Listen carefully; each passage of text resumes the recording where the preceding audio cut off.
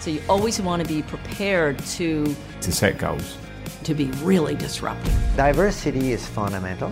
It is just trusting those super strengths. to recover from those failures and learn from them. Humility looks like the softest word, but it's kind of the hardest. We ourselves are in beta mode.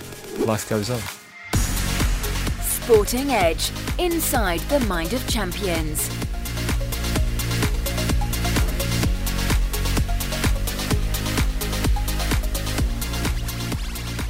Welcome to the Inside the Mind of Champions podcast. My name is Jeremy Snape. I'm a former England cricketer with a master's degree in sports psychology.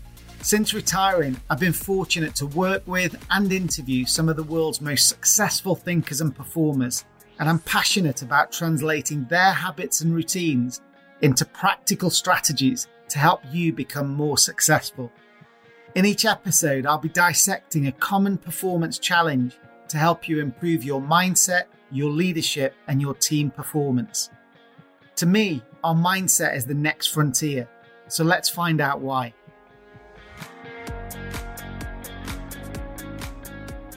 Hello and welcome to this week's episode of Inside the Mind of Champions. I think last time we spoke, I was just about to head out to Thailand on a whirlwind trip, which I can happily report back on as a huge success. I love travelling, and it just gives you that jolt of perspective you need sometimes. As I drove out on the 3-hour road to the conference venue I was speaking at, we passed thousands of people all going about their day-to-day business, rushing the kids to school, heading to meetings or dashing for lunch. And it just makes you realise that there are 8 billion people in the world, all of whom have their own issues and daily struggles to contend with. And in fact, they're so engrossed in their challenges that they have zero awareness that we even exist. And it just helped me to reframe how important we think some issues are, and actually how insignificant our lives are in the big scheme of things. I also really enjoyed the challenge of trying to create that safe environment and that empathic connection with the group of execs I was working with. We come from such extremes, east and west, and our experiences and languages are so different. So just trying to judge the best way to discuss, debate and provoke fresh thinking when we're speaking different languages and I'm a stranger in their domain was really interesting. We actually had live translation for the workshop that I was facilitating, so that was really interesting. It gave the Thai execs a chance to speak passionately and authentically without trying to find the right words in a different language. And it also allowed me to keep sense checking their reaction to the content I was sharing around teamwork. On returning back from that 48-hour trip, my next session was at the Royal Military Academy at Sandhurst, where I was supporting the generalship course. Those are some of the most senior leaders in the military, and their experiences and stories are truly remarkable. We shared strategies for leading teams through high pressure and high stakes situations. And sadly, my examples of FA Cup teams or World Cup cricket teams were paltry in comparison to their experiences on the front line. But despite these contrasting contexts, we found loads of common ground through controlling our fight and flight response, managing talent, or using purpose, identity and storytelling to galvanise people together around a shared goal. If you managed to join us for the recent webinar that we ran a week or so ago, then I really hope you enjoyed it, and it's been brilliant to welcome more executive teams into our Sporting Edge members platform to use our incredible digital insights to drive high performance across their teams. Remember, all our interviews that you hear in the podcast are just the tip of the iceberg really in terms of the content we've created. So have a look at sportingedge.com/membership to see how you can use that within your own professional development and your teams. A quick thank you before we get started also to everyone who shared the show. And this week's 5-star review shout out goes to Chris003, who said he's finding the show really helpful with the title Awesome and Inspiring. Chris, if you drop me a note through to hello@sportingedge.com, then I'll set you up with a free membership pass. So thank you so much for taking the time to leave that review. So let's get on with the show. And this year's Six Nations rugby tournament is fast approaching, and we've got the perfect guest. He was born on the 17th of September 1963 in Hamilton on the North Island of New Zealand. He played hooker for Waikato, and after playing he transitioned into coaching and is currently in his second spell leading Wales. In his first spell from 2007 to 2019, he won 4 Six Nations titles, including 3 Grand Slams, and reaching the semi-finals of the 2011 and 2019 Rugby World Cups. He's also well known for being the head coach of the British and Irish Lions on 3 tours, to Australia in 2013 when they won the Test Series 2-1, to New Zealand in 2017 when the series was drawn, and to South Africa in 2021 where they lost the series 2-1. He was also the coach at Connaught, London Wasps, where he won 3 premierships and the Heineken Cup, and Waikato, with whom he won the Air New Zealand Cup. He also coached the Chiefs between 2020 and 2022 before returning recently to Wales in December last year. It's of course Warren Gatland, CBE, and I caught up with him a few weeks back and found his insights absolutely fascinating. Here's a taster of what's coming up. I think that winning mindset is about, it's just how driven you are. I think the Lions is a concept that we need to preserve in the game, and bringing players together from 4 nations who have been beating the crap out of each other over a Six Nations period, and then they've got to come together in a team in such a short amount of preparation time. There's been a lot of talk about the Lions in 2013 with leaving Brian O'Driscoll out of the 3rd Test, and I came under an enormous amount of criticism. The biggest challenge is not the rugby or getting things right, is getting things right off the field. So let's kick off the insights with Warren. First of all, he explains his initial introduction to sport, and it sounds like those competitive juices were there from a very early age. Rugby's been such an important part of my life. My father took me down to the local rugby club at 5 years of age, and he played in bare feet every Saturday morning, and he did that until you were about 10 before you graduated to a pair of boots. So right from the start, it was kind of the dream was to be an All Black, and as a young kid growing up, I was really pretty competitive. I was lucky enough I played in a lot of good teams as I grew, but I didn't kind of realise how competitive I was until everything was about keeping the score or winning and stuff. And as a kid, if I was at school and we were playing games and the teacher wasn't keeping the score or there wasn't a result, I kind of lost interest in stuff. So I knew right from an early age how competitive I was and wanted to win. It's interesting, isn't it, that even between 5 and 10 years old, this little barefoot rascal was running around with a purpose. He was on a mission to prove his competence, and finding the gap, making the tackle and winning the awards helped him to do just that. There's a rosy nostalgia here that I think we've lost a little bit. Of course, we can see a healthy and vibrant youth system as we drive around our towns and cities every weekend morning. But I do think we need to be careful about being too supportive with our youngsters. We seem to have a culture in some clubs and schools where everyone wins a trophy just for participating, and I think that's rubbish. It actually does the opposite of what we hope. It robs our kids of resilience. It robs them of accountability and feelings of competence, because no matter how well or badly they play, the result's the same. They get some recognition and reward. I can speak from personal experience after a life in sport and being an entrepreneur that it's much more about how you navigate adversity than creating a cosy platform to prop everyone up. I think kids need to experience winning and losing as early as they can, because that's where the character's going to be built. Anyway, that's a rant done for another day. But Warren's story of little kids running around in the fresh air, dreaming of being superstars, and then sometimes winning and sometimes falling short, sounded like the perfect environment to me. So I wondered what Warren thought about the twin forces of mindset and talent in enabling youngsters to reach their potential in elite sport. I think that winning mindset is about, it's just how driven you are.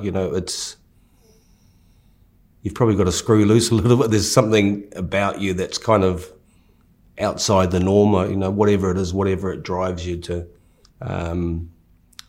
want to compete and want to win. So, yeah, it's just that desire to potentially put more effort in or to work a little bit harder or...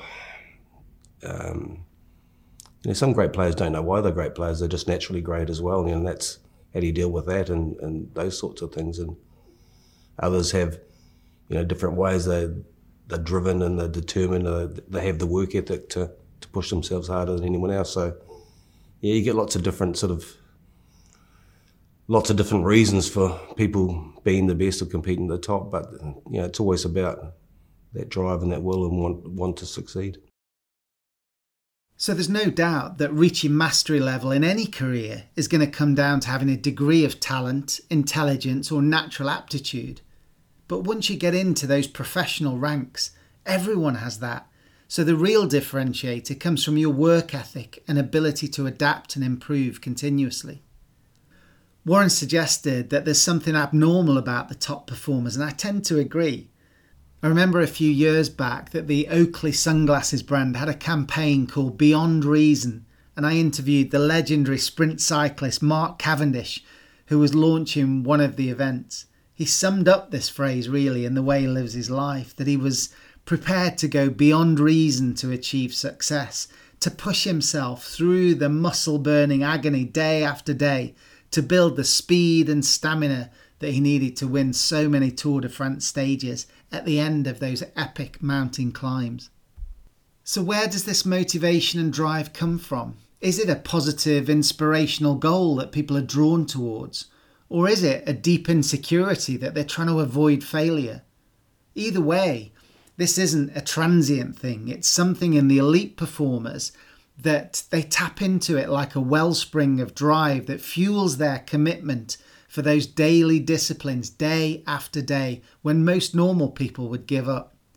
We shouldn't be in too much of a rush to quell this fire either. As long as we keep those darker motivations like imposter syndrome in balance, they can push us to do the work and have that amazing attention to detail for longer than anyone else, and that's where our success is born.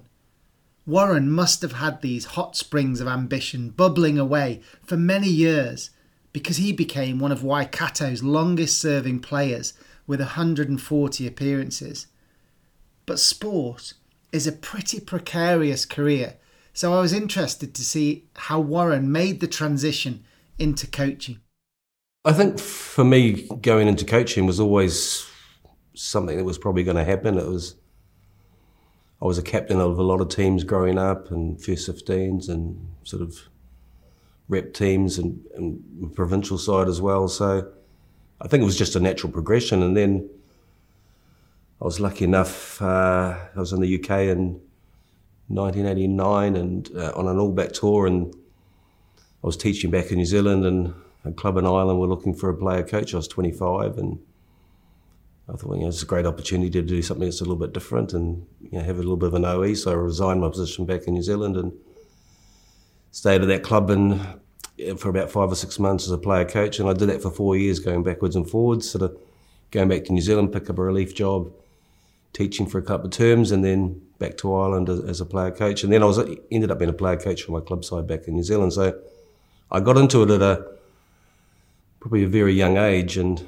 the game went professional in 1995, and I was still playing the year before. And when the game went professional, I was offered a professional playing contract, and I'd never really had any injuries when I played. So if I'd taken that, I probably played for another 5 or 6 years. But I kind of, had decided to retire as I said I was 30, and sort of go down the coaching path. And it probably gave me quite a significant advantage as a young age, because I'd already been doing some coaching compared to some of the other players who were, as the game went professional and more coaches were developing.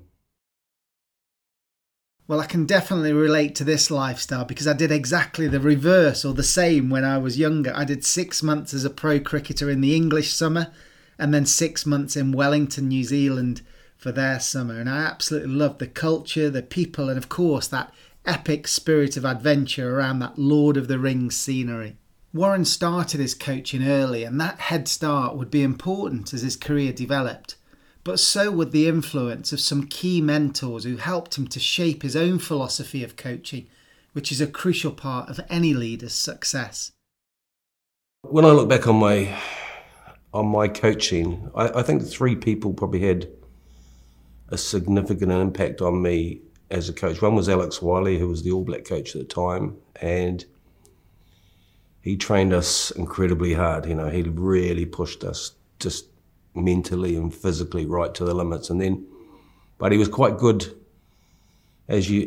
on those tours when they were a bit longer, as we're building up towards the test matches, he'd back off and ease off a little bit. So his was just about being tough, and there were simple things in an All Black team that were kind of, for me as a coach, stuck with me, and even as a player, that so when the coach said run to the line, you run to the line. You don't stop 6 inches short. When he says run around the field, you run around the field. Because if you take a shortcut at training, you know, does that mean when things get tough in the match, you're going to take a shortcut? It's for me, they were life lessons and sort of those really simple things. And as an All Black, I remember my first team meeting with senior players, and what struck me was one of the senior players. There were no coaches or anyone there. We talked about the history, the responsibility, what it meant to be an All Black. But one of those players said, "You're better off never being an All Black than to be considered a bad one." And I kind of, well, that was kind of had an impact on me. And then 2 other guys, Glenn Ross, who was a teacher at school, coached me at First 15, coached me at club, coached me for Waikato. What he had was structure and organisation, so he was brilliant at planning training sessions. So you go to a training session, you say, look, we're doing this for 10 minutes or 6-minute blocks, and so it was that organisation of, you know, probably the teaching background and structure. So that's kind of been an important element for me, the way that I like to train sides. I don't like training sessions that are too long, but I like them to be intensive.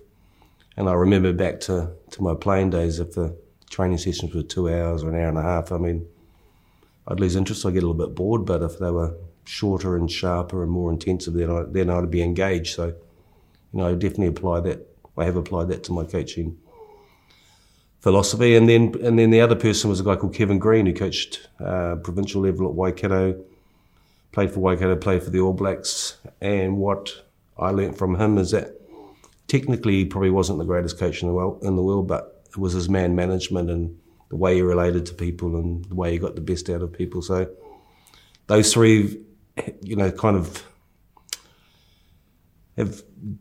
I take the best out of them, and, you know, add my own personality and stuff, and, you know, it's definitely been, you know, part of the process.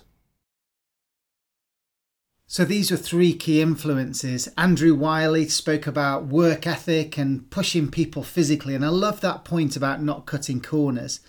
I think it does 2 things. Firstly, if you believe that you've done everything within your power to prepare, then I think you really feel confident as an athlete or a performer going into an examination.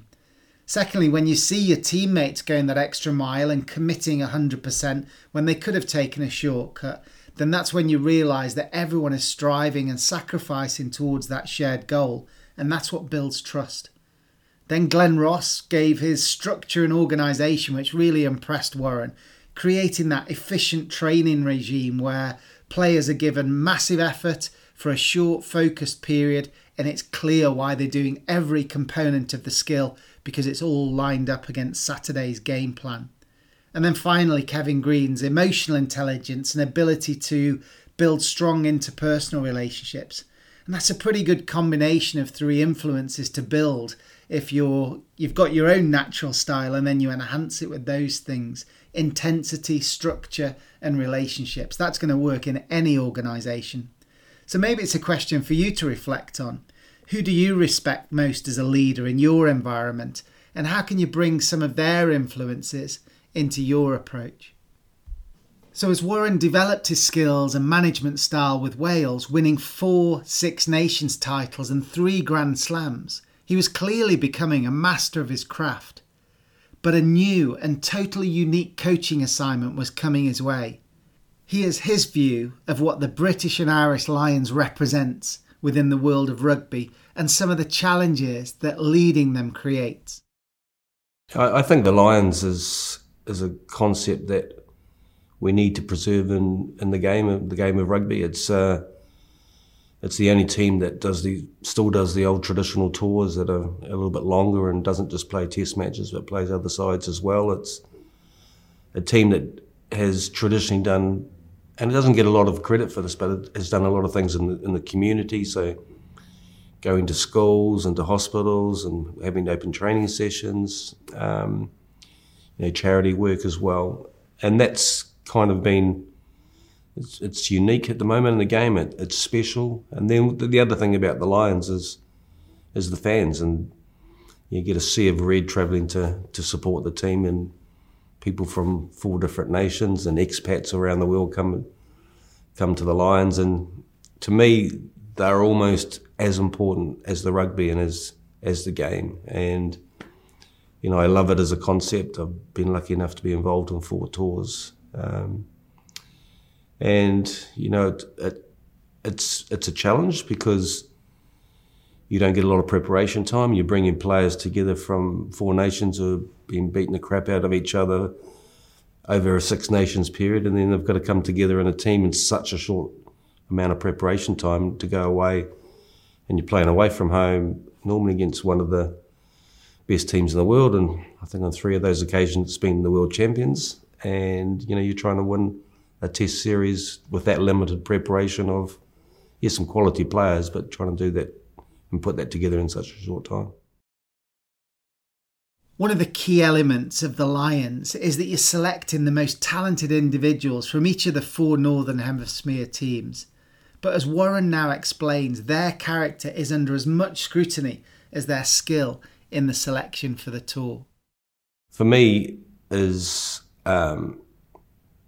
I often talk about selection and what happens with selection. And I was lucky enough to go on 4 All Black tours, but sat on the bench, never got on because there were only injury replacements in that time. So was I disappointed? Yes. Did I back myself and believe myself? Yes. That's exactly what I expect my players to be like when a team's selected or a team's named, but then it's response afterwards. How do you put that disappointment behind you and then do whatever it takes for the rest of the week to have that team prepare and plan and to hopefully give a performance on the Saturday. So, strong character is important, but also being a part of the bigger picture and the team is for me more important than that.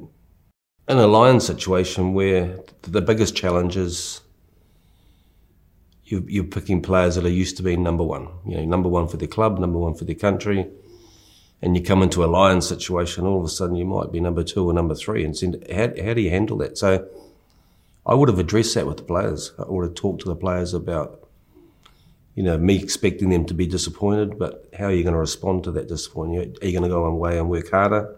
Because if players throw their toys out the cot or spit the dummies sort of thing, they're not the sort of people that I want in my squad. Yes, I want them being disappointed, but then I want a response in terms of putting the team first and how they go about doing that. We did look probably 1 or 2 players and, going through all the players and asking ourselves that question before we picked the Lions squad. Did they have the right personality? Would they be a person that could be disruptive in a team environment if they weren't selected? And we did, I know, a couple of occasions, leave players out because we felt that the information coming back to us is, they're a great player and they're great when they're selected, but probably not the most positive in the environment if they're not. So making the tour party of 37 or 38 players is one thing, but a coach's interpersonal management skills are tested when a big player needs to be left out of the actual 15 on the match day. I remember Eddie Jones saying how hard it was to spend all week telling the players how great they are and that you love them and back them. And then you have to drop a few of them ready for the big game because you can only select 15. Warren made a huge call in 2013 to drop Ireland's captain Brian O'Driscoll. And it's a decision that wasn't easy to make at the time and is still talked about today.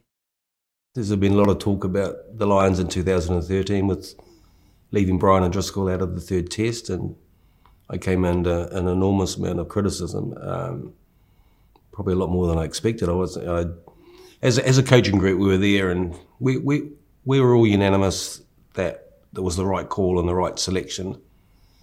And I did say to them, there's going to be a little bit of a fallout over this, but I had no idea what the fallout was going to be like. And so the conversation with Brian, wasn't too long.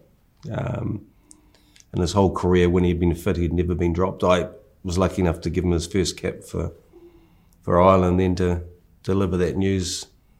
It wasn't the easiest thing to do, but we'd made the selection, and then I could have easily softened that by putting him on the bench, and perhaps there wouldn't have been so much criticism. People would then debated why was he starting, why he wasn't starting. But my job is to do what I think is the best for the team and to put the team first. And we had a choice between Brian and Manu Tuolangi, who was fit as well and pretty devastating as a midfielder. And the thought process was, 15 minutes before the end, could a Manu Tuolangi come on and be destructive and cause Australia problems? And so we made the tough call, the really tough decision. And I've never been afraid to do that because I've got to put the team first. It's not about making soft calls or trying to soften that for me. And if there's criticism, then you've got to deal with that. But the great thing about Brian, and I spoke about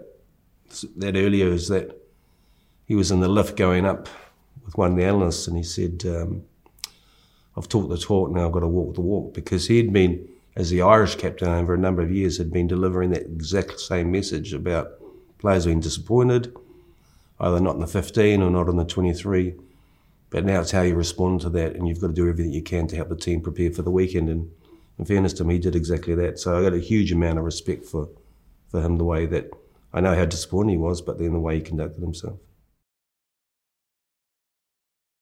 I have no idea whether that was the right tactical decision, but I really respect the way Warren decided not to go for that halfway house position of dropping him to the bench. It may have been so much easier and would definitely have softened the blow, but in agreement with his management team, he backed his judgment and delivered that frosty news. The personal side of these kind of conversations can really cloud our judgment and dull our courage. But by elevating the needs of the team as the central criteria for the decision, he was able to commit to it without regret. This insight also shows what life inside one of these high-performing teams is like. Brian O'Driscoll was a top player, but a tough call was made and he handled it with huge dignity. It's the respect for our leaders and our teammates in these great teams that brings out the best in people. And in turn, showing this selfless character in times of real adversity reinforces the character and high standards the team upholds. Leading the Lions brings unique challenges in that they have less time to gel and longer tours against formidable opposition. So the need to build a shared mindset and team spirit is essential. Add to this the fatigue, injuries, media scrutiny and selection decisions we've just explored, and you have to find very special ways to unite them and keep them united. So I was interested to hear how Warren dismantled the egos and the existing national rivalries and then rebuilt a cohesive culture. And in an increasingly professional environment, it was good to hear that some of the traditional team building methods were still in use. Normally a night out together, it helps bring everyone and a few drinks, and that's, you try and how do you manufacture that early on tour, so guys are having, sort of a bit of socialising, and that's always important. You've got guys that sort of know each other but don't know each other that well in a Lions situation. Probably there's a couple of things, having spoken to a lot of people about the Lions, and it's not, the biggest challenge is not the rugby or getting things right, is getting things right off the field. How do you create some harmony off the field? And if you can get that right, then I think goes a long way to, potentially getting some success on the rugby field. And having spoken to previous Lions coaches and managers, there have been tours where there has been a divide amongst the group, and they haven't been happy tours. So the first thing that I would say to the whole group is, in the first 3 games, everyone will get a start.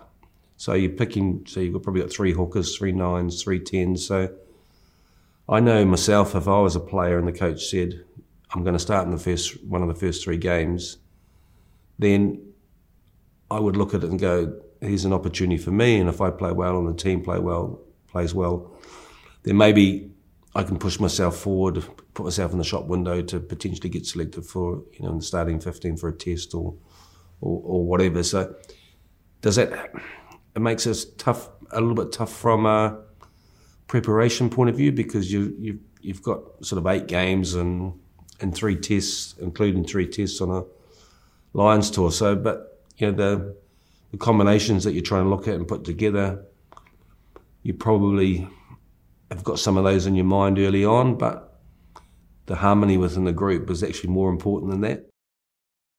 Having spent many days as 12th man or on the bench in my career, I can appreciate that it's not much fun to feel like you're a travelling spare part. But when you know you're going to get this opportunity, it's great for your focus, preparation and confidence. And this equitable rotation policy was another way to get everyone off on an equal footing as the tour gathered momentum. But Warren had a secret weapon to bring the team together, and it was the last thing that I was expecting him to say. It was singing as a group, as he now explains. The choir stuff that we've done kind of, it really, I didn't realise at the time just how much would bring the group together. And it's probably if I go back to 2011 in the World Cup in New Zealand, and I know a lot of teams went out there and weren't prepared, and we made sure that from a Welsh perspective we were well prepared. So when you arrive in New Zealand, you end up on a marae, you get welcomed on, so you come in as a group, they will sing to you, you've got to respond with a song, or they may do another one, and so there may be a couple of songs. So we made sure that from a Welsh perspective we were well prepared as a team and had 3 or 4 songs under our belt, so that we were able to do that in New Zealand, and we got a great response from that. And some other teams hadn't prepared, and they get welcomed on, and the only thing they've got is their national anthem. And so in 2017, it was the same thing with the Lions. So we've got to respond to being welcomed on. So the idea was, well, let's pick a song from each of the 4 nations, and put the players in groups, and that was up to them to decide what song they wanted to do. So the Welsh did Gatland with Jerusalem, the Irish did Fields of Athenry, and the Scots did Highland, some Highland, I can't remember the name of it now.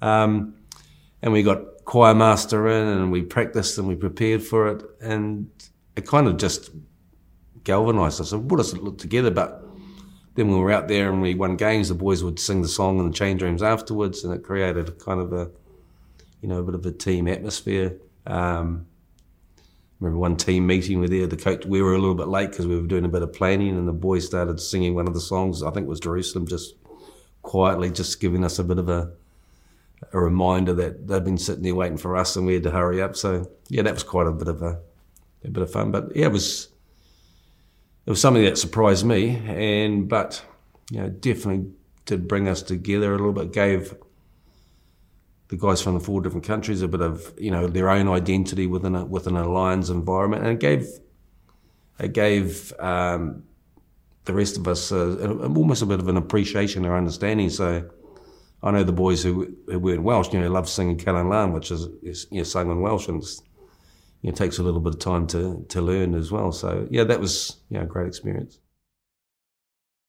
I think this is so powerful on so many levels. The first is obviously the equal airtime that each of the 4 national cultures are getting in this process.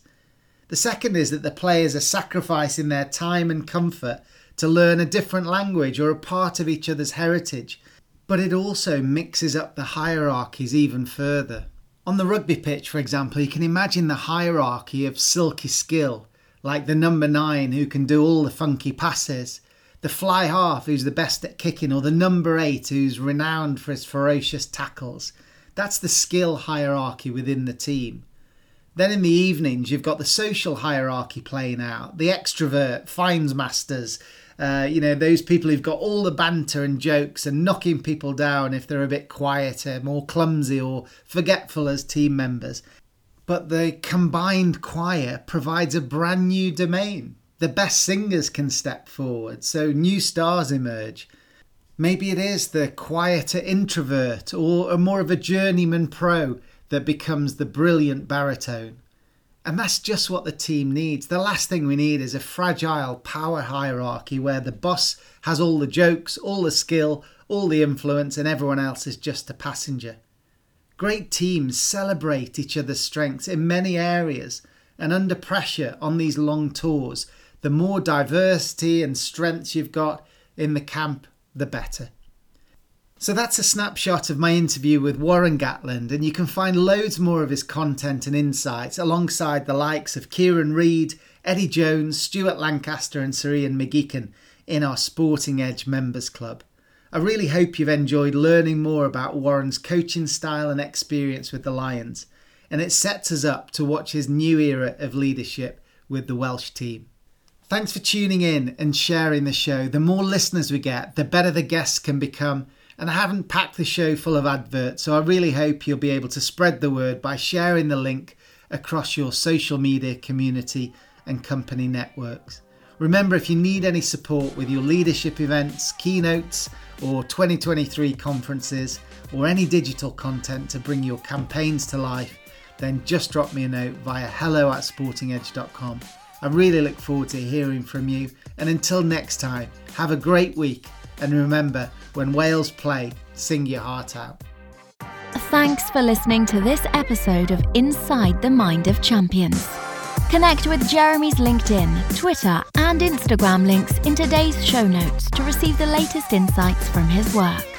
If you'd like to get access to Sporting Edge's digital library or book Jeremy for a conference speech or webinar, then please visit www.sportingedge.com or email hello@sportingedge.com.